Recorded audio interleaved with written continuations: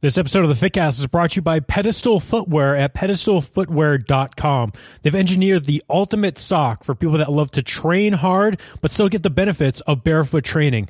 Check them out at pedestalfootwear.com.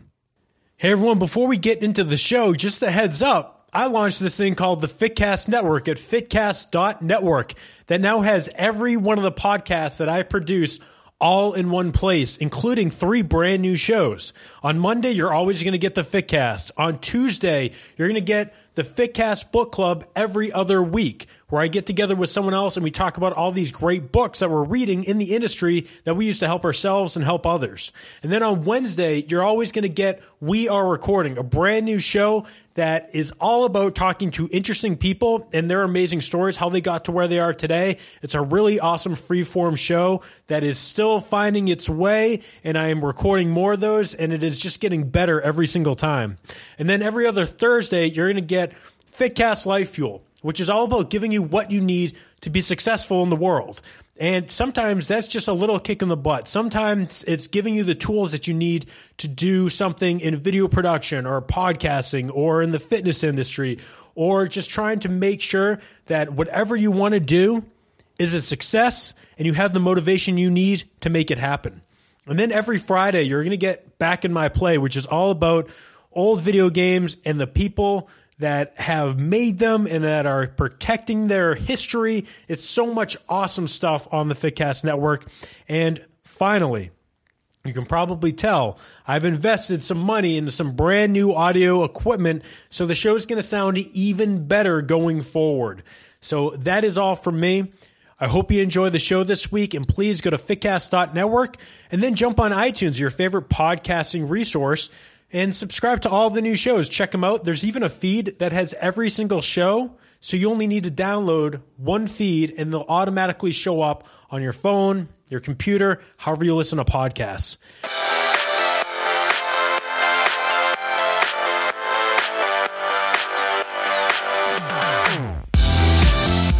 Hello and welcome back to the Fitcast. My name is Kevin Larrabee, and back on the show from...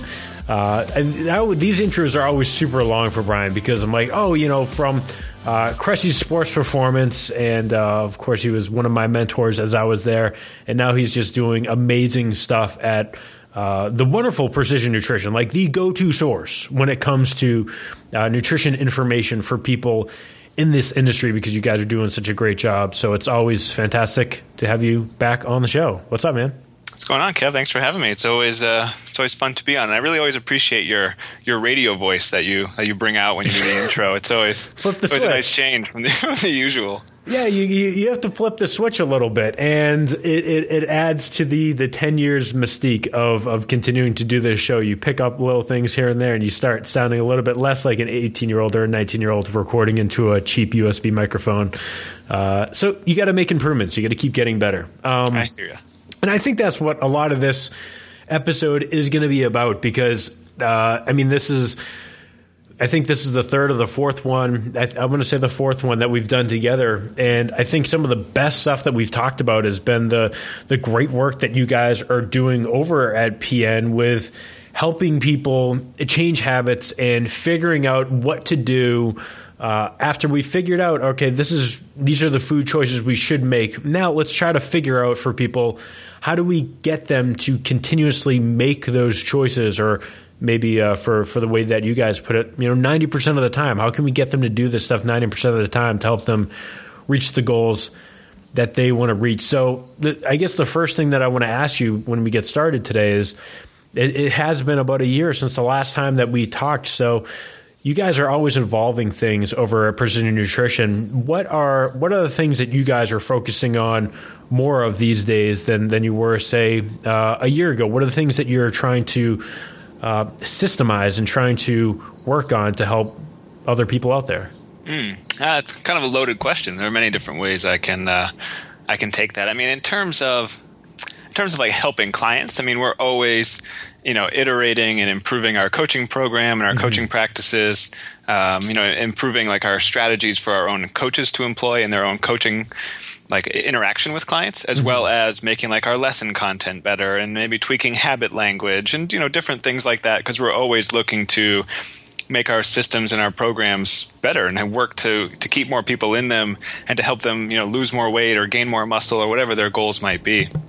So there's always that kind of thing going on in that regard. And then we also have like our what I would call like our educational piece, like our blog. One of the things we're really focusing on this year is about like metabolism. Right? There's a lot of discussion about, dieting like this slowed my metabolism, or do I have a slow metabolism or a fast metabolism? And we feel like a lot of that is because people don't quite fundamentally grasp what the metabolism really is, and how the whole system kind of works and interacts, how it's interdependent. And so we've started, we're going to be writing a book essentially, but we've started putting pieces of that book out as blog posts. Like I wrote a piece about metabolic damage a couple weeks or months ago. I lose track of time. And then we've written some infographics about calories in and calories out that I think have been really great and that work really well for most people. If you're a really advanced client, for example, it's not necessarily going to apply to you. People who are counting calories and measuring food is important and is relevant for your goals. But for most clients, the way we outlined it, I think, is fantastic and kind of gives people a good idea of exactly how their metabolism works and how it can differ from person to person and why it can differ, but why that may or may not matter and what you can do about it. So I think that's been our big focus so far in the beginning of this year, and it's going to continue on. I'll be writing a big chunk of that book along with JB and Dr. Krista Scott Dixon throughout the rest of this year. And so we're really excited about where that's going to take us and what other content we can take from that book. It's going to be a free ebook. It's not like it's going to be anything people have to pay for. Just like our intermittent fasting book, we kind of envision it being kind of like that, like a full comprehensive resource about the metabolism and calories in and calories out and adaptive thermogenesis and all these cool things that the body does to give people a good idea of how exactly weight loss or muscle gain occur. And so we were really excited about that. And in terms of like our work with like fitness professionals and stuff, we're actually finally, after many years of people requesting it, working on like licensing our coaching platform and software for fitness professionals. Yeah, there's I don't know a ton about it. It's not taking place in my domain of the company. But yeah, they're doing a lot of testing on it. It's actually fairly far along. I don't want to oversell and underdeliver because I'm not exactly sure when they're looking to launch it, but we've had innumerable requests over the years. People can utilize that for habit-based coaching, and I can tell you it's coming. So it's something that we're really excited about. Really, really proud of the fact that we're going to be able to give this tool to trainers and to coaches to track their habit. How well clients are following their habits and doing their workouts or whatever the case might be. So yeah, I'm really excited about that and all the things we're working on. Awesome. Yeah, you guys are always kind of leading the way with this stuff, and especially in terms of getting all this information, all this research, and figuring out, all right, well, how do we kind of chew all this stuff up and make it digestible for the fitness professional or the person that did not go and get their master's to be able to understand this stuff. Right.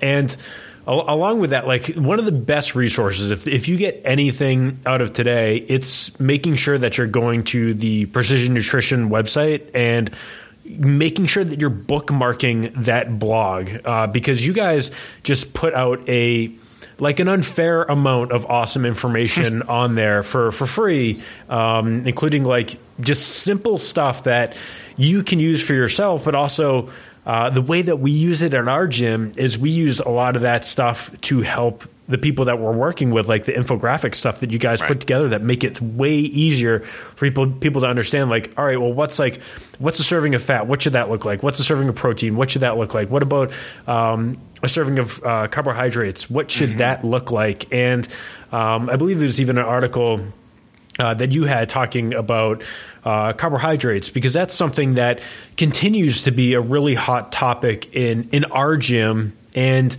with other people that are trying to help out the fat loss client, Right. So I don't know if you could talk a little bit about that, or we could get into discussion of where you guys are at in terms of prescriptions. I hate that word, but the recommendations, suggestions. There you go. That's not like the suggestions for carbohydrate intake for fat loss, because what is it, 10 years ago, the big thing, I mean, 15 years ago, it was Atkins, it was making South Beach. Yeah. South Beach, that like, was it the anabolic diet, which was like no carbohydrates except for like 2 days every 5 and 2. 5 and 2. So, I mean, what have you guys found to work best for the person that's trying to lose weight? Yeah, no, that's a really good question. I mean, of course, the answer is almost always it depends, right? But I can give you some pretty concrete examples. I mean, in our own coaching like programs, like in PN coaching, we have clients eat carbs. I mean, carbs are important for most people to do many things. So you need carbohydrates to support hormone production, like thyroid, testosterone, suppress cortisol, things of that nature. You need carbs to fuel for high intensity exercise. So if you're doing sprints or even if you're playing like men's league hockey or men's league soccer and you want to be able to run hard and sprint fast and do those kind of things, like that type of activity is fueled by glucose, is fueled by carbohydrates. So there is some type of need for most people to have carbs in their diet. And so we just encourage, people to eat smarter quality sources. So, more like minimally processed things, whole grains, beans, legumes, fruits, starchy root tubers, your sweet potatoes, your potatoes, things of that nature. It's not an exhaustive list, obviously, but we really emphasize quality over quantity, but we do also make suggestions for quantity. For most men, like in our weight loss program, let's say, we probably recommend about like 1 to 2 handfuls per meal. So really more like, on the blog, you'll see us often recommend like 6 to 8 handfuls. But that's not necessarily like a weight loss recommendation. That's just our general starting point. Mm-hmm.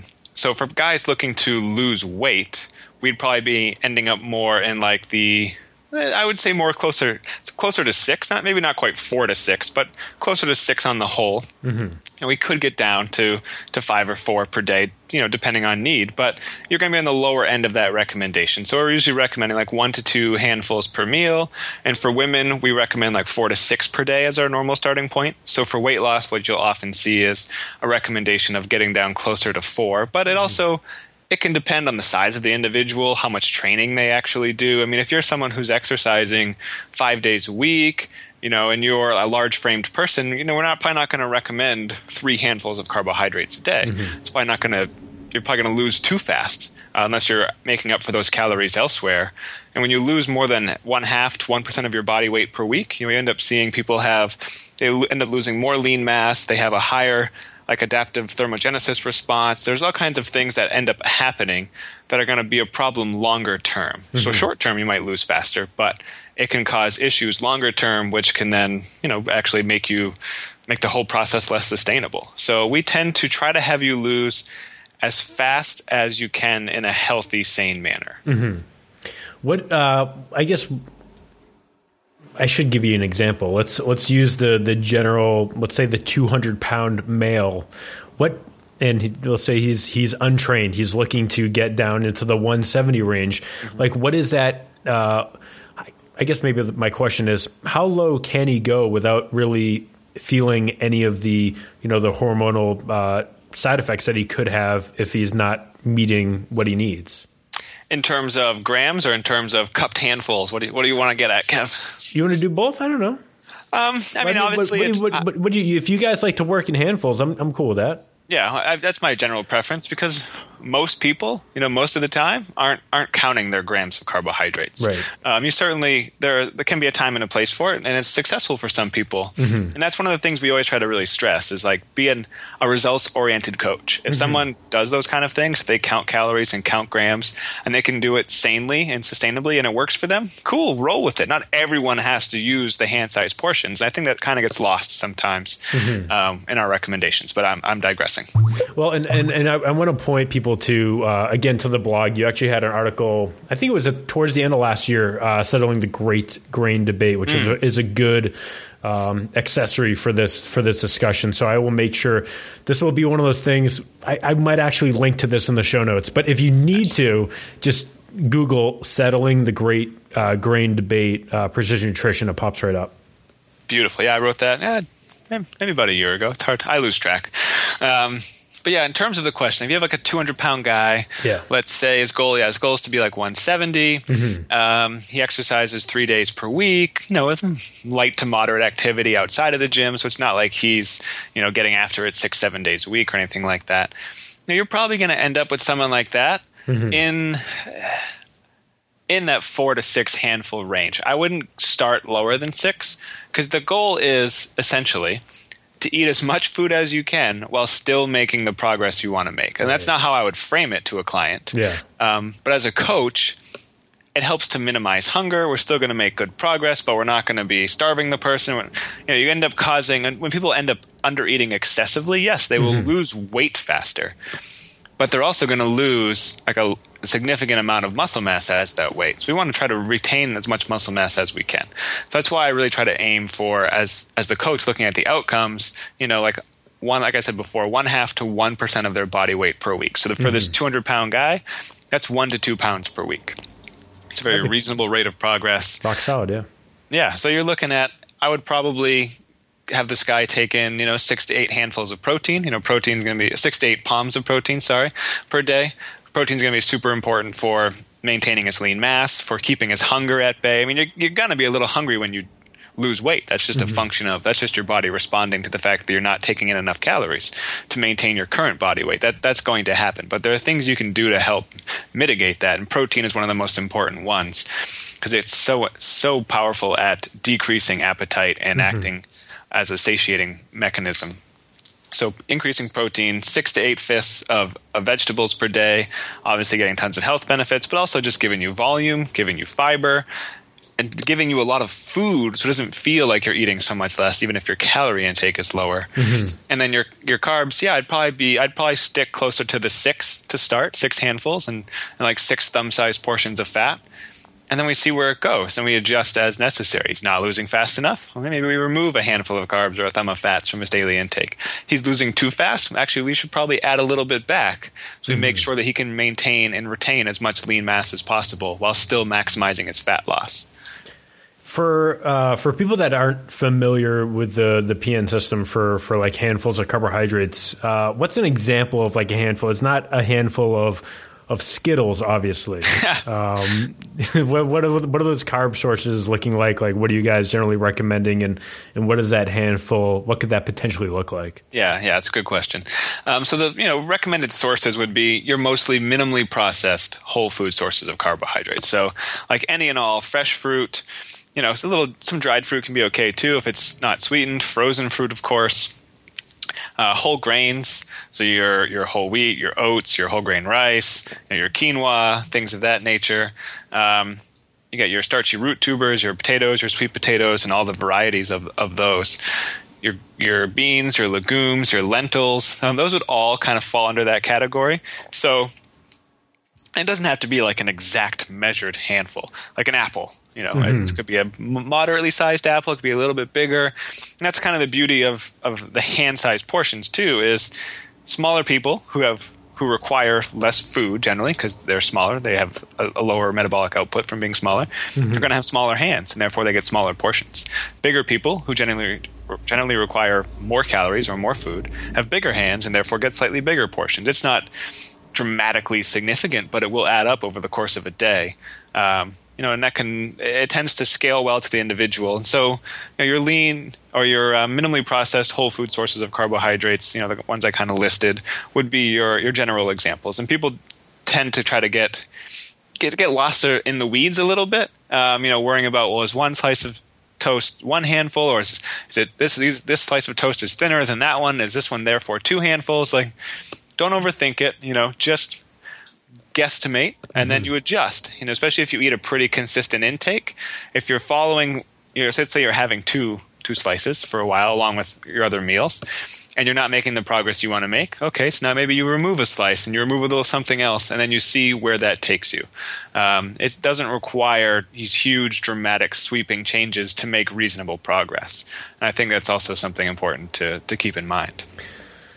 I feel like I every time you say it, it puts a smile on my face. Starchy root tubers, like that's something you should be calling someone that, man. Like, Brian, you're a dirty starch Starchy root tuber. I don't know where this is going. But. I mean, because they're on the ground, so they're anyways. Yeah, I gotcha. So yeah, and again, just reference people back to that, and you finish off. You're making some points of like guidelines, or you're giving like a list of people, and you also mentioned at the end, stay sane, don't. Diet extremism leads to stress, unhappiness, and unfortunately weight gain and health problems. Like that's the stuff when people go so extreme, that's when they see some quick results, but then they bounce right back, if not even more so, because it's just not something that's sustainable.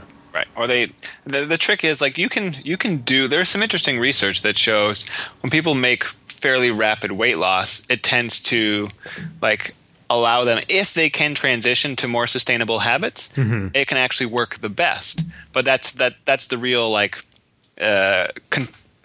what's the word I'm looking for? It's like the real bottleneck is if. It's only if you can make that transition to more sustainable habits. If you have a plan in place and you have a setup and you have an idea in mind, that can work too. And I can, as a coach, I'm okay with that as long as it's still safe and healthy and not going to cause any issues. But there has to be a plan in place for that kind of transition. If there isn't, if that's just like you're just doing this extreme approach and thinking that's going to be your savior, that's where we'd have to have like a kind of, if I was your coach, like a heart-to-heart conversation and kind of discuss that and figure that out. Right. So it's because it's my job as your coach to help make sure you are staying healthy and sane and making an informed decision. If that's what you want to do, I'm not going to make you not do it. That's not what I'm there for. I'm there to help you make informed choices. But I'd want to make sure that you were aware that having a plan in place is going to be the key to help you transition into a more sustainable approach. I want to continue talking about carbohydrates for a little bit, but since you brought it up, I'm curious what you guys have found, or what you believe to be the best schedule for check-ins with a client to make sure that they're adhering to what you have given them for nutritional protocols, like because you don't want to see them on Monday, you're not training with them again until Friday, and just like leave them be for that long.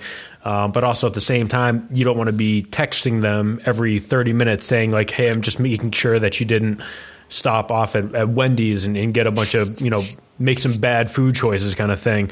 So have you guys found, like looking through all like the psychological stuff, like what is kind of like the best system for keeping track and staying in touch with our clients and our athletes or whatever to make sure that they're following this stuff without being a pain in the butt? Right, without inundating them. It's a really good question. There's some kind of conflicting data. Some stuff seems to show like twice a week, but it depends on the type of touch. Some stuff can be daily if it's like a really low touch. You're not asking for this huge amount of mental effort and energy. So it depends on exactly what kind of touch you're talking about. So, the frame I can give you is from our own experience coaching at PN, but which is remote coaching, right? It's different than you guys coaching at Mike's and having like an in-person conversation or in-person session on a pretty regular basis. But from our perspective with what we do, obviously like the program itself gives them like a daily connection. They get a daily email, they have a lesson, they have a habit to practice, they have a workout. So there's a daily touch, which is great because it keeps that cadence of accountability. They expect it on a daily basis. But then their coach is also expected to reach out to them like every 1 to 2 weeks. And the exact frequency depends on the client. We kind of allow people to kind of make that decision.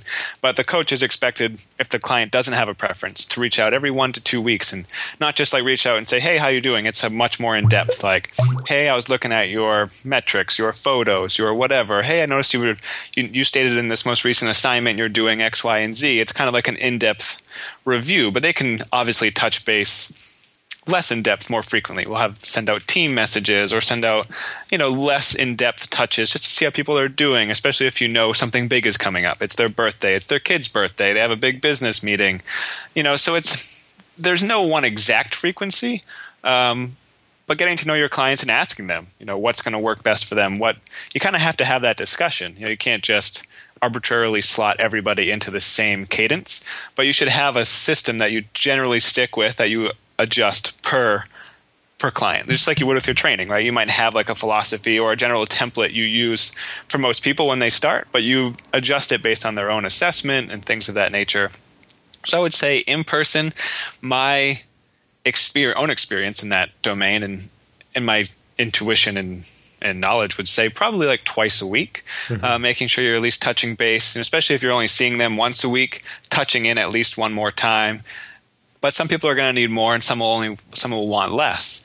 But if someone needs more accountability, you got to have that conversation so you're not feeling like you're stalking them, inundating them with reach outs, but that they know you're reaching out because you care, and it's because you're trying to help them. It's not because you're judging them or, giving them any type of, obsessive feedback. That's the thing.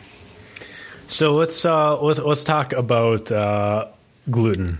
Because it's still a hot topic. And the thing that I want to ask is, this is someone that's asked you who's basically just read some awesome stuff that you guys have done. But I think we all here, like everyone who's listening to this knows someone who says like, oh yeah, I'm gluten-free now and I feel so much better. Why do you think they feel better? Well, that's also a loaded question. There can be a couple of different reasons. I'm great with loaded questions. Welcome to the Fitcast. I mean, one, it obviously can be the placebo effect, right? You kind of expect to feel better, so therefore you do feel better. But that's not always the case, right? It could be maybe they had some type of issue with gluten. Maybe they actually have undiagnosed celiac. That's certainly possible. No one quite knows if non-celiac gluten sensitivity actually exists. There's a lot of debate in the research world. Right. If it does exist, people estimate it's maybe at most 10% of the population, is the most recent stuff I've read. But some researchers don't believe it exists whatsoever. They believe it's more of an issue with FODMAPs, which are particular types of carbohydrates and often occur in the same things that gluten occurs in. So like wheat, for example. Wheat contains fructans, right, which are a type of prebiotic fiber. Inulin is an example of a fructan. That inulin doesn't occur in wheat, but I did my master's thesis on wheat, so unfortunately I know all too much about this. But fructans can be problematic for some people, just like fructose malabsorption. They're a related compound. There are many other examples, but fructans occur in wheat, so there's a theory that it's actually a FODMAP intolerance versus a gluten intolerance. So when they remove these gluten-containing foods, they're drastically decreasing their intake of these FODMAP-containing foods, and therefore are feeling better because of lowered FODMAPs rather than lowered gluten. So there is no one answer. There are several possibilities. But my thought is, if someone is feeling much better eating gluten-free, I would do one of two things. One, I would just roll with it. If they're really adamant, it's working for them, cool, that's great. I'm glad you found something that works for you.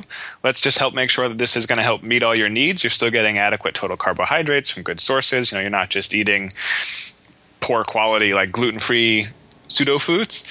We can still work with that. That's not a big deal. If that's what you want to roll with and that's working for you, awesome. I can help you make that even better. Or if someone's like, I'm really digging this, but it's going to be hard for me to continue this long term, you can help them do a test and see if it's actually gluten that's the problem or if it's something else, like an elimination style diet where you would reintroduce gluten.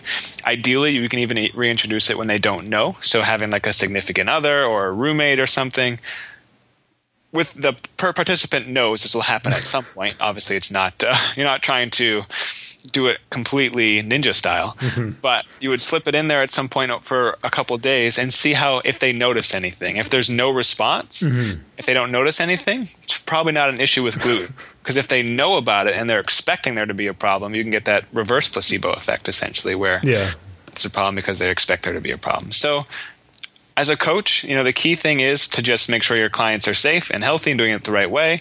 But if they're actually feeling better and doing better, then you just roll with it, man. I mean, that's where you got to be a results-oriented coach. Can you fit Ninja Mode into the book, into the ebook? Can you please, I'll see what I can do. I'll talk to JB about it. Hey guys, I'm going to stop you for a second so I can talk to you about our sponsor, Pedestal Footwear. And trust me, you're going to want to stick around because they've engineered the ultimate sock for us, the people that like to go into the gym and train hard, still get the benefits of barefoot training, but not break the rules of the gym or get our feet incredibly gross. And to be honest, we don't want to gross out the people around us. So what they've done is, like I said, engineered this really perfect sock. They've done a couple things. First, they actually have a durable silicone grip on the bottom of the sock, so you're kind of getting the benefits of being in a shoe. So if you want to do like lateral plyometric work like I do in my house, or if I'm doing it on turf, I'm still going to be able to get that grip that I would get from a shoe. Also, it's silver treated, so they will not smell like your regular socks. They even suggest washing them just every 3 to 5 workouts. Like, you don't have to wash them every single time. They're not going to smell. I love mine. I've had a couple pairs for a couple months, and I train in them exclusively. I do a lot of stuff at home on rug. So like if you're doing a kettlebell swing, you need to make sure that you can actually hold on to the ground, right? You don't want your feet sliding all over the place when you're swinging a 36 kg bell, or if you're doing something like a get up, or if you're doing something like a split squat, or like I said, if you're going to do any plyometric work, you cannot risk your feet sliding all over the place. So what I want you to do is go and check out their website. Go and see what they have in terms of styles and colors, which they have a great lineup of stuff. And they're actually going to give you an opportunity to win a couple pairs of the socks. And we're going to do a couple giveaways throughout the show in the next couple weeks, but this is your first opportunity. And trust me, not a lot of people are going to go and make the extra effort to do this. If you want to win a couple pairs, it's super easy to do it. All you got to do is go to their website. So I want you to go to pedestalfootwear.com at pedestalfootwear.com.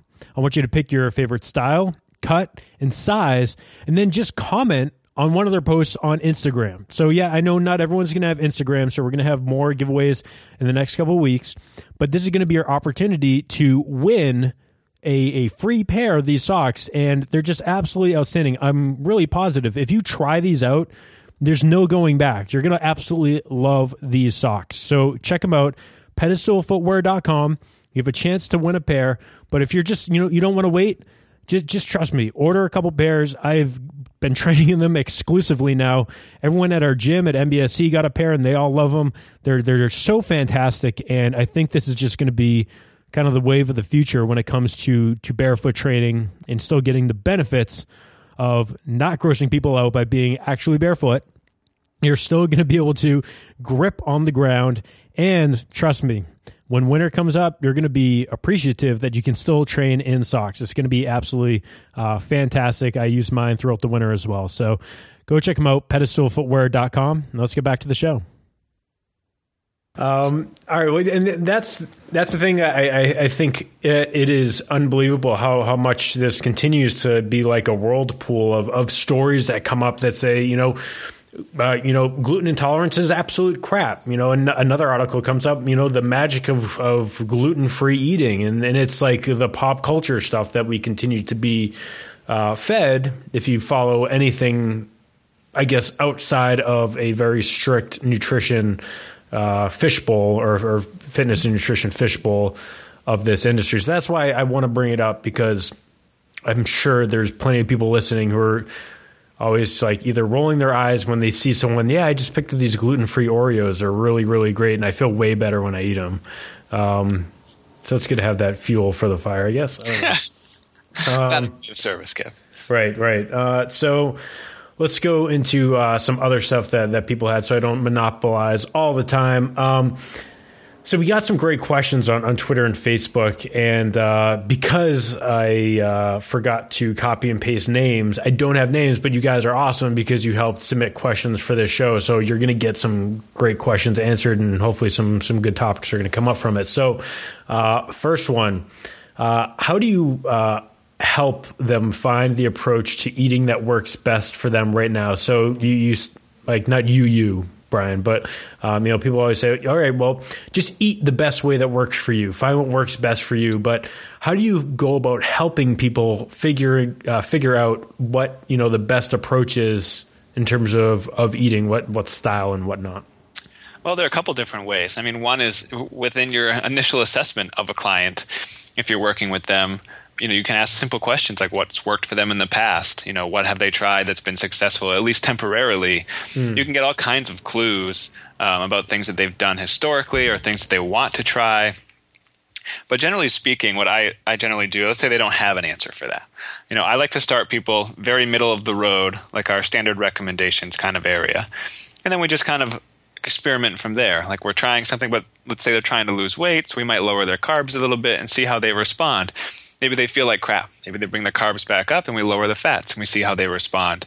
You got to have a conversation with your client. It's not just, oh, we'll just go figure it out. That's clearly not the answer. You're a part of that process. You're collaborating with your client to help them figure that out. Now, if you don't have a coach, you got to kind of self-experiment to a degree, but you can only self-experiment once you have a baseline, once you already have a pretty good, like relationship with food kind of thing, and you've got a pretty good idea of portion sizes and you have a pretty stable weight. And then you can kind of test, like, okay, I've been eating this way for a little while, pretty consistently, doing this consistent breakfast and this snack, this lunch, whatever. And then you can kind of, all right, I'm going to decrease my carb intake for the next 2 weeks. And then just see what happens. Kind of be like a scientist to a degree, be outcome oriented, but focusing on the behavior of decreasing carbs. And then just see what the result is. And not just the result of weight loss, but the result of weight loss, energy, hunger, sex drive, sleep. You can measure all kinds of things and see how you feel and how you respond. And then go from there. If you feel awesome and you're making good progress, cool, go with it. If not, if you feel like crap and you have no energy in the gym and you have no sex drive and you're not sleeping well, that's a problem. Then I'd probably bring it back up to baseline, wait a few more weeks, and then test something else. Maybe we lower fats next time. Maybe we'd even decrease protein. We could do a million different things and test it out, because it might not just be a macronutrient. It might be a specific food that's causing an issue, right? So that's where doing a food log can be really helpful if someone's having a problem, and not just a list of foods that they're eating, but actually like writing down, okay, this is what I had for this meal, why you ate and how you felt after. And you can even keep notes throughout several days. And I had a client, for example, I know I'm kind of going on a tangent here, but I had a client who I actually used to work with at Boston Sports Club when I worked there at the very beginning of my career. And he followed me to Cressy Performance. I won't say his name on here, but he was a great guy. Hadn't heard from him in a few years, reached out because he had recently been diagnosed with Crohn's disease. Mm-hmm. So I'm not an expert in Crohn's disease. I'm familiar with it certainly, but it's not my area. But we certainly looked into some things, and I had him do some food logs for me to see, because he had some specific flare-ups and he couldn't isolate why and what was going on. And so we had him do some food logs, and we ended up isolating, like cherries were a big one for him. Something else I can't remember off the top of my head. We were able to isolate just a few foods that he could remove, and he felt significantly better. No, it wasn't perfect. There were still some other things we worked out, still some other changes he had to make to his intake. But just those like 2 or 3 foods made such a huge difference for him. And we only would have figured that out by tracking and kind of being, outcome based, and realizing, okay, whenever you eat this, whenever you do X, Y happens. If this, then that kind of thing. Right. And so we really kind of isolated it down. It took us a little while. It probably took us a month. But he was patient, and I had given him, we had talked about what the process was going to be like. So he knew what to expect and what we were looking for. And we figured it out. And so I kind of went a different direction with that, but it's the same kind of idea. Totally. You've got to kind of systematically figure it out if you want to eat that way, and try to figure out what works best for you versus what just works good enough. I apologize for bringing this up. Like, I feel like every time that I talk to anyone that is in this world of nutrition, but I think I've gotten to the point where this practically does not mean anything, and that's meal timing. Because there's the 6 meals a day. There's intermittent fasting, which is a 16-hour thing. There's a 24-hour thing. There's 3 meals a day. There's 4 meals a day. There's I forget what it was, that thing. It's like the prehistoric whatever thing where you eat just once at night. What the hell was that called? Like carb backloading kind of thing almost? No, it wasn't carb backloading. Someone at work had a book on it. Intermittent feast? Yeah, it's like something where you eat one big meal at night, which is basically like kind of intermittent. Like Ramadan, essentially, like fasting all day and then eating. Basically, yeah.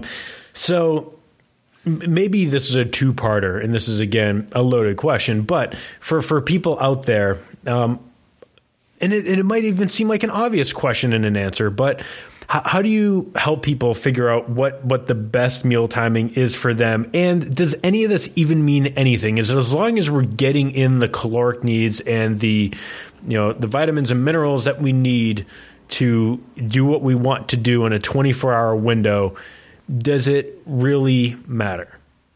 For the most part, no.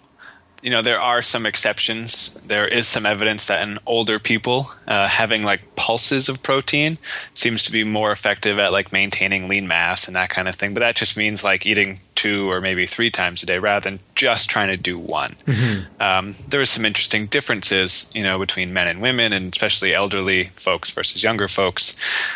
But for the most part, not a whole lot of evidence points to any significant differences. There might be for people with like diabetes, there's some different things from managing blood sugar, but in a, quote unquote, relatively healthy individual, no. So in terms of like finding the frequency for most people, honestly, like we, again, use that same like outcome-based decision making. Let's say you're normally eating 6 times a day and it's working for you and you enjoy it. It fits your lifestyle. You like having all the variety. Awesome. We just roll with it. I'm not even going to address that unless I feel like it becomes a barrier to your progress.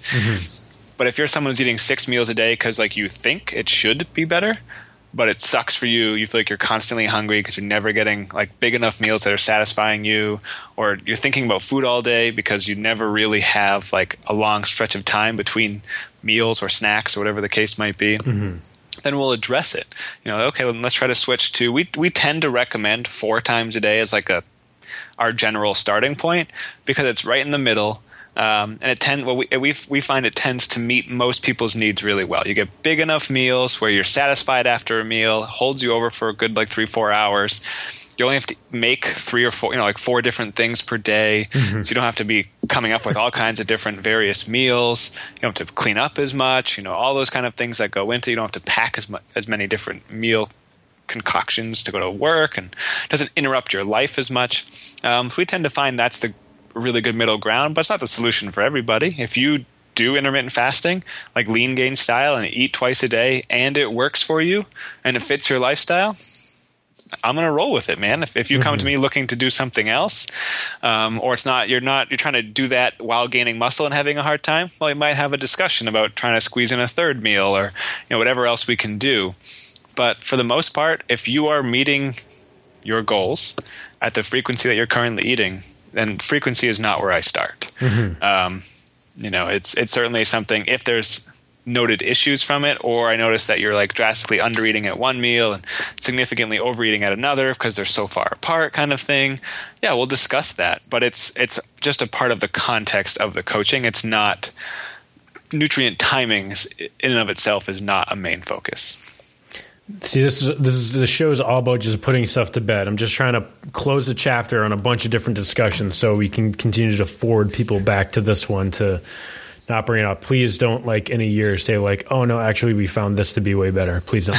Well, it's one of those things too where it's context is super important, right? Like nutrient timing isn't important for most people. But if you're a bodybuilder, nutrient timing can make a little difference for you, right? Any 2 to 3% advantage can be the difference between winning and losing a competition. 2 to 3% advantage for me or you who's not doing that kind of thing, it's not even going to, it's going to be negligible. You're not even going to notice that type of boost.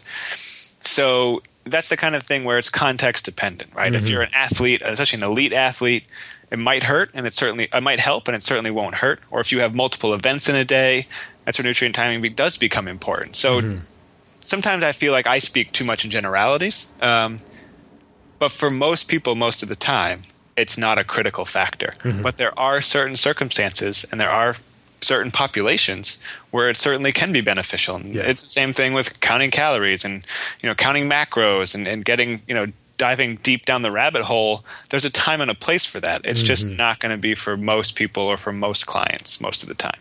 Right. It's like, all right, well, let's just make sure we have almost like a baseline. All right, let's try the baseline. If it's not working out, let's deviate from there. Yeah, exactly. And one of the things you really want to work on is making sure you have a strong foundation. Yeah. There's Craig Weller of PN wrote an article, it's probably a little while ago now, but he talked about how he had been surfing for years, essentially. But he had kind of skipped some of the steps you're probably supposed to do because it wasn't cool to use like this beginner board, and so he used a more advanced board and all these kind of things. He was a pretty good surfer. Then he went to like Costa Rica, to like this famous surf school essentially, and they made him go back to like this beginner board and do all these things, and he felt kind of like ridiculous. Like, man, I'm beyond this, right? And they were like, no, like the most important thing, the reason the guys who are the best is because they are the best at the fundamentals. Their foundation is so strong that they can therefore do these crazy tricks because it's become so ingrained in them to be in such like the appropriate position and all these different things. They don't have to think about that stuff, but it's only because their foundation is as rock solid as it is that they are as good as they are. And so that really stuck with him. You had a really great article about it. I don't even remember what it was called. It's on the PN site. Yeah. The past year maybe. It was really good. It really stuck with me. And I've always tried to reiterate that whenever I do talks because it just made so much sense. And it applies the same thing in nutrition. And I think sometimes fitness professionals kind of forget that, and they'll have clients do more advanced protocols because that's what the fitness pro is doing because it's working for them. Right. But we've kind of forgotten, like that's that curse of knowledge. Right? We've forgotten. We've come so far down that path. Our foundation is so strong, we don't even think about the foundation anymore. And our clients aren't us, and they're not in that same position a lot of the time. So you got to help them build that foundation first. I think for some people out there, and I remember it when I was working at Boston Sports Club and trying to like maximize results with clients, like I was almost trying to get them to sprint with me. No, like nutritionally, like trying to get them to sprint. And that's what you did. You said like, all right, well, I'm going to give you this sheet. It has everything that you can eat on it.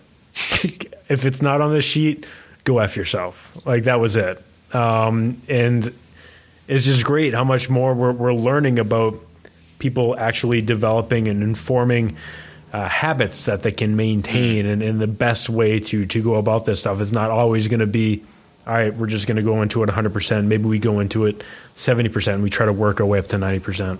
Yeah, just like you don't do calculus until you learn arithmetic, right? You don't do your driver's test until you learn to change lanes and park the car. There's a progression, right? It should be like kind of a progressive model. If someone's already far down that path, okay, awesome. We can now take them, if they want to go that far, further down the rabbit hole. But if they're way back at the beginning, we don't skip, steps 1 through 10 just so we can get to step 11 because it's cool. I wonder if your friend went to the Johnny Utah surfing school, because that's the one I was looking into. Johnny, is this a Point Break reference there, Kevin? Yeah, it's always a good time for a Point Break 1991, not 2015 Point Break. 1991 with some Patrick Swayze. So, and Keanu, who's still kicking ass. So from there, let's talk a little bit about failure, because this is something that we're actually hitting on a second ago. But there's people out there that are just they feel like failures because they continue to try to make changes. They may take 2 steps forward, but then it's 1 step back, or maybe it's 2 steps forward, 2 steps back, 2 steps forward, 1 step back, then 2 steps forward, 3 steps back. Like it's kind of a continuous circle of what they are going to perceive as failures. So how do you go about, like you've interviewed someone that you're going to work with and you just kind of see a history of failures, and even you start to work with them, you see that there's almost a pattern of not being able to make change. How do you go at that? How do you address that, and how do you try to make changes? I don't know if you have any specific like clients or cases where you've just had people that have been so difficult to work with, but then you finally kind of broke through. Yeah, I mean, I think we've all had situations like that. But to go back to like the heart of the question, I think that kind of comes back to the art of coaching much more than like nutrition science. And so if one of the things I really like to do, and one of the things I'll be talking about when I do give this workshop this weekend, is the art of reframing. So let's say someone is saying, or you're reading through your assessment paperwork and they've tried 10 different diets over the past 12 years and they're still kind of stuck. Rather than pointing out the fact that they've failed 10 times, point out the fact that they have been so resilient and they continue to try in the face of failure for 12 straight years. Have tried 10 different approaches.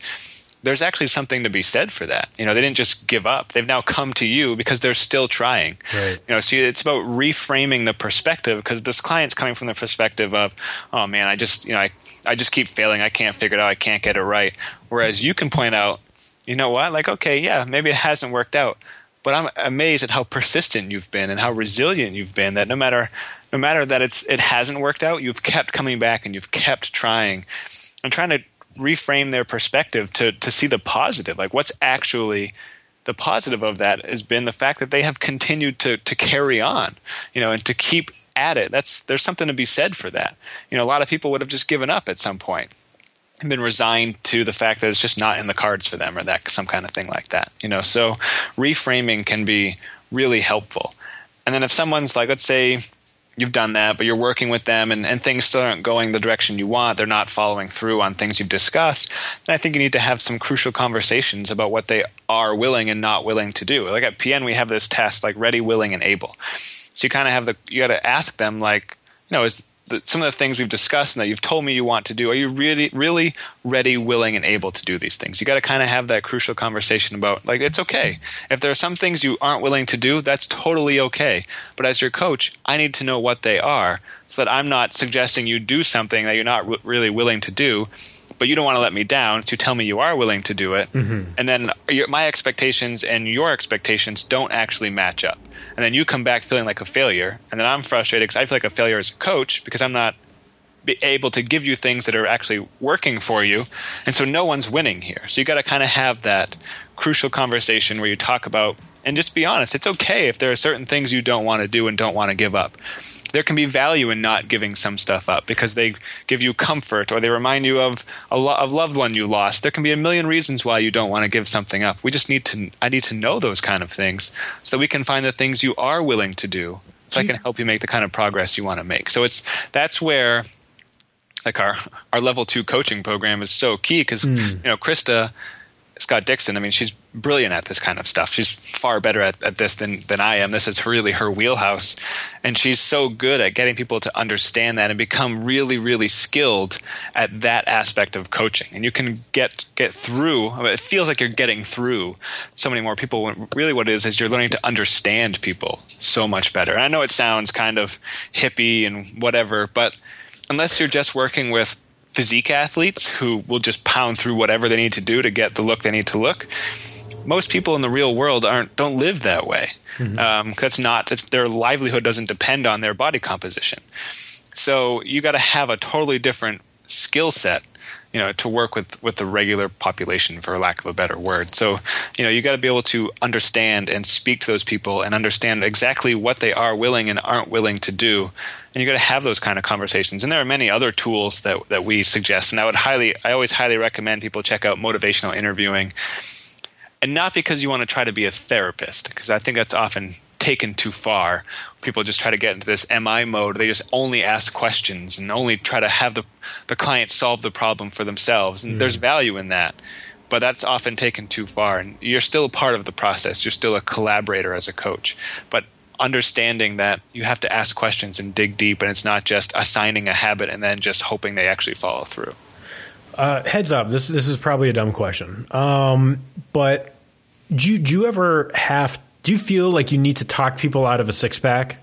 And what I mean by that is you actually, you wrote, and this is one of the pieces that, again, came up maybe a couple months ago, but I believe you wrote it when you were kind of talking about, like, there's going to be certain sacrifices that you're going to have to make to get a six-pack. There's going to be trade-offs that you're going to have to make, and like trying to find out for that person, is it going to be worth it? Because I think like one of the new, not like new trends, but like one of the new things is like people saying a lot, like, actually, I don't want a six pack. I'd rather, be able to go out to eat with friends, or I would still rather, have more fun in life. Like having a six pack is not fun anymore, or something like that. You know what I mean? So I'm just curious if you find that you've ever had to do something like that. Like the people who say like, my goal is six pack, and even if you find out like why they want that six pack, but they're never going to do what they need to do to get to that six pack. I mean, well, that's a different question. If their goal is, look, man, I want to get a six pack, mm-hmm. You let me know what we need to do to get there, and I'm going to do it, and it's my thing. And if it's what they really want to do, the key thing as a coach is to make sure that clients, again, like I noted earlier, are making informed choices. So as long as they're aware of the potential trade-offs, if they're okay with those trade-offs, then hey, it's their goal. It's not your goal. Just because you may not want a six-pack doesn't mean that you can't help clients who do, right? Like having a ripped six-pack isn't my goal either. I have just about 3 kids. I got a wife, full-time job. My wife has a full-time job. We get a lot of things going on. Like I want to be fit and lean, but being like shredded is not a significant goal of mine. But for some people, it is a significant goal. At one point in my life, it probably was a significant goal. And so if I had had a coach, I would have expected them to help me reach it because it's something I really wanted to do. So as a coach, your job isn't to talk people out of it. It's to make sure that they're just making an informed choice and they know what the benefits are, but what the costs are, right? What the trade-offs are. And the piece you were referring to was the cost of getting lean. Right. It's by far the most like read piece we've ever had. It's had really? like 1 million views or something like that. Whoa. Oh yeah, like 10 times, maybe not quite 10 times, just about 10 times like the views of maybe even be 3.5 million. I'd have to ask JB for the actual numbers. It crashed our site. Did you get paid by the click? Yeah, that would be nice. That one would have made me a nice chunk of change. You're writing for piece that we've ever had that's gone like truly viral, right? Mm-hmm. Like it went like millions of people saw it basically, and it crashed our PN website because so many people were trying. We had like over 1,000 people trying to see it per second, or there's like almost 1,000. That's awesome. 1,000. They had just upgraded the servers. I got this whole story, so it was fascinating. But anyway, like the whole point of the piece isn't to tell people not to get a six-pack. And sometimes I think that's what was interpreted. The intent of the piece was to simply make an informed choice. So to give you a concrete example, I had a online client, maybe about this time last year-ish. You know me with time, it just kind of becomes a blur. So she was an online client. She was in her like early 50s, maybe mid-50s, postmenopausal, helped her lose about 10 pounds. She didn't have a ton to lose. She just had like some like love handles, which she wanted to lose, how she framed it. She wanted to just fit into some jeans she had fit into, and she was in her 30s. And we got there, right? She lost 10 pounds. She felt awesome. It took a while. And then she decided, you know what? I really want to push harder. I want to lose another 5 or 10 pounds and like be as fit as I've ever been. And I was like, okay, that's cool. We can do that. I just want you to know, like, this is what it's going to take. These are the kind of things I'm going to suggest to you.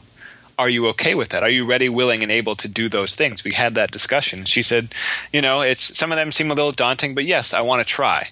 And if it doesn't work, or I feel crappy, or I feel like it's, not fitting my lifestyle, I will let you know, and we can reassess. Mm-hmm. That's all I ask for. I just want honest feedback, and let me know what you're ready, willing, and able to do. We just had a very open line of conversation and communication, and she did it for like maybe a month or so.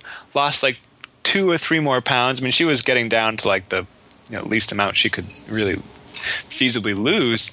And she decided, you know what, like, this is just too hard. I just don't. It's just making like stuff with my husband difficult in terms of going out to eat, in terms of going out with friends. There were some things she had to kind of give up or to decrease significantly to kind of get to that level of leanness that she thought she'd be able to do it. And she did it for a while. Then she just decided, you know what, I was happy enough where I was. I was, as fit as I'd ever been, fitting in jeans I hadn't fit into in 20 years. And I'm just going to go back to that because it fit my lifestyle better. But that was her choice. She may have decided that she loved the challenge of the other steps and wanted to stay there. But fundamentally, it's not about talking someone out of it. It's just making sure they're aware of, what the consequences could be.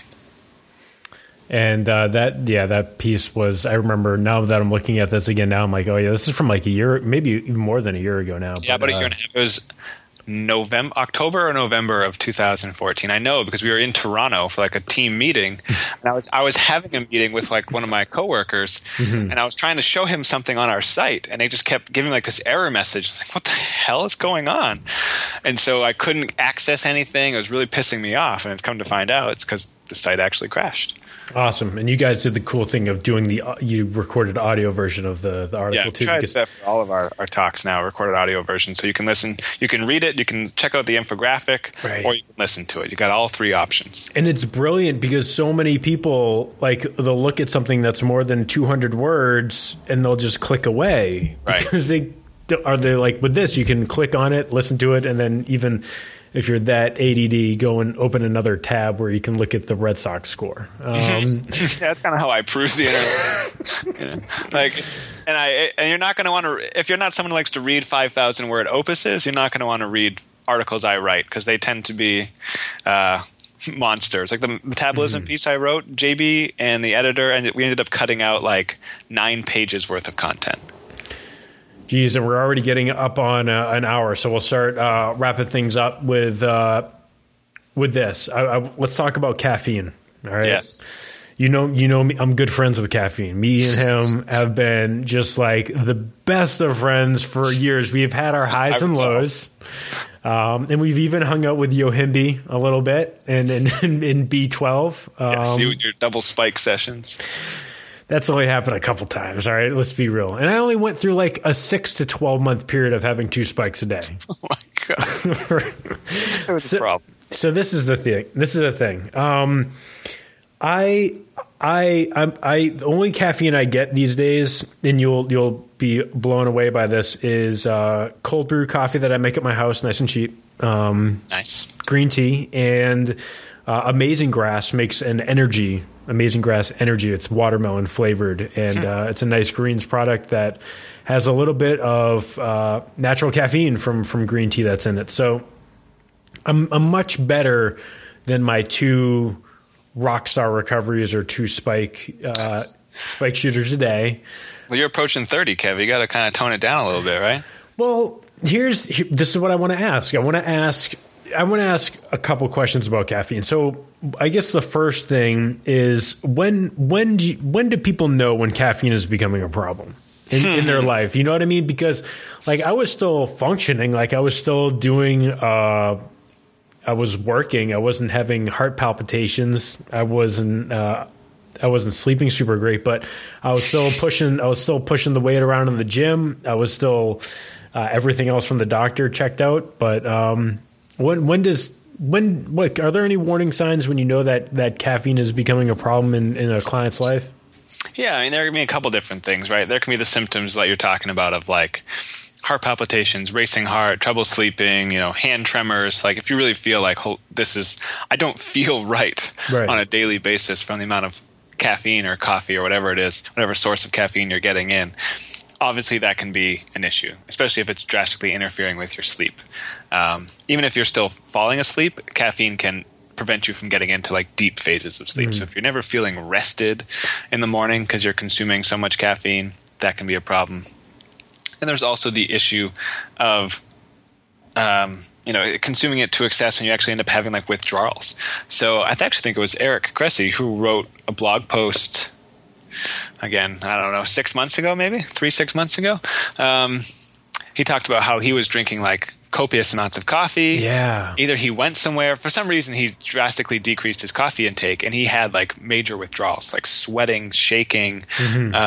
He posted about it on erickressy.com. I remember this, yes. Yeah. So if you ever feel like you wake up and you can't function without having a cup of coffee, and if you're waking up at like 4 a.m., that's one thing. But if you wake up at like a usual wake up time, between 6 and 8 a.m. or something, and you feel like you literally cannot function without coffee, or if you don't have coffee that morning, you have headaches, or you're sweating, or you're shaking, or having other symptoms of withdrawals, that's a sign of an issue. It's something to be a little bit more mindful of. Now, I mean, I'm a fan of coffee. I do enjoy several good cups of coffee a day, and a fan of green tea. But I just try to be mindful of my intake so that I don't run into an issue like that. Not exceeding, on average, like it's probably 3 or maybe 4 cups of coffee. When I say cups, I'm talking like 8 ounces, so like 24 to 32 ounces of coffee a day. A lot of times people will be like, oh, yeah, I have 2 cups of coffee a day, and they have 2 Ventis from Starbucks. That's 40 ounces. That's 5 cups of coffee, let alone if you're having other things, other sources. Right. So by cups, I literally mean 8 ounces. Try not to exceed that, and you're probably going to be just fine. And there's some evidence, even the USDA dietary guidelines now will tell you, I think up to like 5 cups of coffee a day is totally fine, can actually provide some significant health benefits. That's true so long as it's not interfering with your sleep, or you're not consuming it, late at night, those kind of things. Caffeine does have what is like a 7 to 9 hour half-life in that ballpark. Don't quote me on the exact number. So consuming it well into the afternoon can definitely interfere with sleep, and that can be an issue. But I would say for the most part, it's an issue when you have some type of physical symptom, the heart racing, the tremors, or like a psychological symptom, or I guess still a physical symptom too, of like withdrawals. If you don't have it and there's actually like an adverse reaction, that's a concern. Okay, so I think I'm all right. So I get how yeah, of course, self-diagnose that you're fine. Yeah, no, this is exactly what we're doing. This is my one question that I get to personally ask. But so this is, I'm probably at a rock solid 32 ounces of coffee and 6 to 8 cups of green tea plus 6 a day. Yeah. Plus, because I double bag them, man. And then the energy, the greens energy thing, which is another 80 milligrams, but that's like, that might as well be like a glass of tap water. So hold on. The research that I've looked at, I haven't looked at caffeine like specifically in a little while, but when I wrote like an all about coffee article for PN. It's actually the first article I ever wrote for PN. Yeah. And some of the stuff I remember looking at, like, does coffee dehydrate you and that kind of stuff? And I drink lots of water. Up to like 550 milligrams in habitual users, they found no evidence of like dehydration whatsoever. Same amount of volume in as out, and that's like 5 cups of like drip coffee. You're already at 4 cups of drip coffee, let alone your 6 to 8 cups of green tea. Now, green tea sometimes more. It depends. Potent, yeah, but no, this is Japanese green tea. This is stuff from Costco. This is Ito-En. This is the real deal. It's actually green and not brown. Yeah, so it's possible it has a higher caffeine content. I'm not sure. I hope so. Yeah, I'm sure you do. So you are probably pushing the limits of a safe and reasonable caffeine intake. Have you ever had your genes tested to see if you're a fast metabolizer or a slow metabolizer? No. Should I do that? Yeah, people who are slow metabolizers of caffeine, by consuming more than 2 cups of coffee a day, increase their risk of a non-fatal heart attack. So, okay, if this is something that someone would want to do, is this something that I go to my general? No. You'd go to like 23andMe or Gene by Gene. So it's a little bit of an investment. Yeah, it's probably like $100 or $200, and you're obviously going to learn a lot more than just whether you're a fast or slow metabolizer. I'd say 23andMe and Gene by Gene are probably your 2 best bets, but it depends on exactly what you're looking for and how much you want to spend. But there are, like I said, there's Athletogen. There are some other companies, DNA Fit. Yeah, you can check them out, and they're giving you SNPs, your single nucleotide polymorphisms. They're not diving deep into your genetic data. But you are going to see some cool stuff. Whether you have like the gene that if you drink coffee, it decreases your risk of Parkinson's, you'll learn that. If the gene that you have where eating broccoli significantly improves your ability to help your liver out, you'll learn that kind of stuff. So it's just cool to know. Yeah, I guess I would be interested in checking that. I got a nice history of Parkinson's in my family, so that'd be good to know. I'm trying to look up the caffeine content of this green tea, and unfortunately, I cannot find it, but I'm sure it's rock solid. Green tea is normally about 40 milligrams per 8 ounces off the top of my head. Yeah. So what? I'm not saying I have a problem, and then the reason why and this is the thing where actually I've used caffeine more as a digestive aid than anything else these days, because I've had a history of digestive problems where things can sometimes back up, and the coffee in the morning has been rock solid for me. And same thing, like when I get home at like 6 o'clock at night, have another 16 ounces, and yeah, I'm in bed at 10:30. I'm knocked out. Yeah, have you used like a sleep cycle or an app like that that's seeing? Oh, it's probably terrible. Yeah, like what phases of sleep you're getting into? Well, this is the thing. So, okay, I have this set amount of caffeine in me per day right now. Okay, let's say I want to reduce it. What is the protocol that you would recommend? Is it something we cut in half? Do we cut it in 10%, 15%? What do we do? Yeah, I don't have like a set protocol that I this isn't something I run into overly. And it depends. No one is having 4 grams of caffeine in their body a day like me. Right. So yeah, we'd probably systematically reduce it. I would say between 10 and 25%, depending on what you're willing to give up. We'd have that ready, willing, and able conversation. Yeah. And see like, okay, 25%. No, it's too big. Okay, well, how about 10%? Yeah, you can make that work. Awesome. Let's start there and see how it goes. Okay. Also, for your digestive issues, have you ever heard of uBiome? No. So uBiome is some cool testing where they will actually give you tons of data about the bacteria in your GI tract, right? Your microbiome, but you have to give a stool sample essentially, mail it away, and then they analyze it, and you can see what percentages of lactobacillus versus bifidobacteria versus X, Y, and Z, all these different species or genera, whatever they are. I never remember that. And you can see how that compares to the other million samples they've taken, and then what that could mean in terms of inflammatory status or calorie absorption or bowel movement frequency. It's really cool. We're actually doing some really cool testing with that. We're going to be doing some like gene testing, uBiome testing, and stuff like that for some high-level athletes we're working with. Do you know how to spell that? uBiome. It's just a U, the letter U. Yep. Biome. Okay. So if I get this done, would it potentially also give me some suggestions on ways that I can improve things? Mm-hmm. Okay. Yeah, there's some things you can do. Obviously, we can discuss it if you want. But yeah, they'll definitely, and there's some different things you can do to modify your bacterial population, but that's harder than most people think. Right. Like just taking regular probiotics does not permanently alter the bacterial makeup of your GI tract. Gotcha. Okay. Anyway. Yeah, I mean, we finished talking about crap, so that's a rock solid way to finish up a show. Absolutely. It's a good ending. So with all that stuff, of course, you're over at Precision Nutrition. I'm going to check this stuff out, and I will let you know because in the grand scheme of things, $200 not that much money. Right. If you can learn quite a bit about ways that you could fuel yourself better or live a better life, that's not a bad deal at all. So I will go check that stuff out, and I will mention before we wrap up, this is a show that is now part of a podcast network at fitcast.network. So if you go over there, check out all the other great shows that are going on, and please give it a look, because that's kind of like the new deal. This is now a business, and nice. It's now a company. So that's what we're doing. Let's support the other things going on, and I would love feedback if you want to hear shows on specific stuff. I can get those people together and we can make it happen. So where's the best way for people to get a hold of you, Brian, if people want to get more information on what's going on at PN or even just in general? You're still doing any stuff you're on Twitter sometimes. Yeah, social media is not my thing. I was on Facebook when it was the Facebook way back in college. Yeah. But I'm just not a big.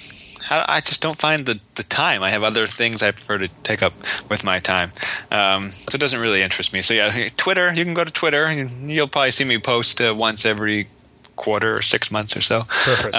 But for the most part, you can find me at precisionnutrition.com. I mean, I write lots of articles for PN. I do lots of speaking on behalf of PN.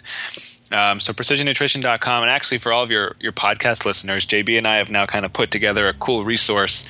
If you go to precisionnutrition.com/podcast, you'll get, just put in your name and email address or whatever, and you'll get sent a lot of the stuff we already talked about today, like the Cost of Getting Lean article and infographic, the calorie control guide stuff we talked about with the hand-sized portions, our article and infographic on that. It's just a cool compilation of some of the resources that I've talked about today. You don't have to go hunting for them. Boom, just be sent right to your inbox. You won't get spammed or anything like that. It's just we just thought it'd be a nice free gift to listeners of the podcast. They can get some cool compiled high quality resources they can use for themselves or with their clients right away. So that's probably the two places to definitely check it out. Damn, you guys are so good at that.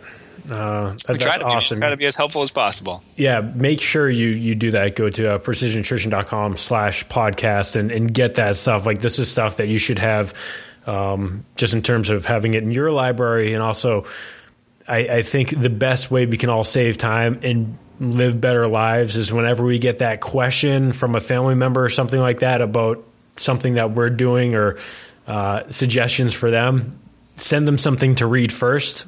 And then say, if you have any questions afterwards, we can talk.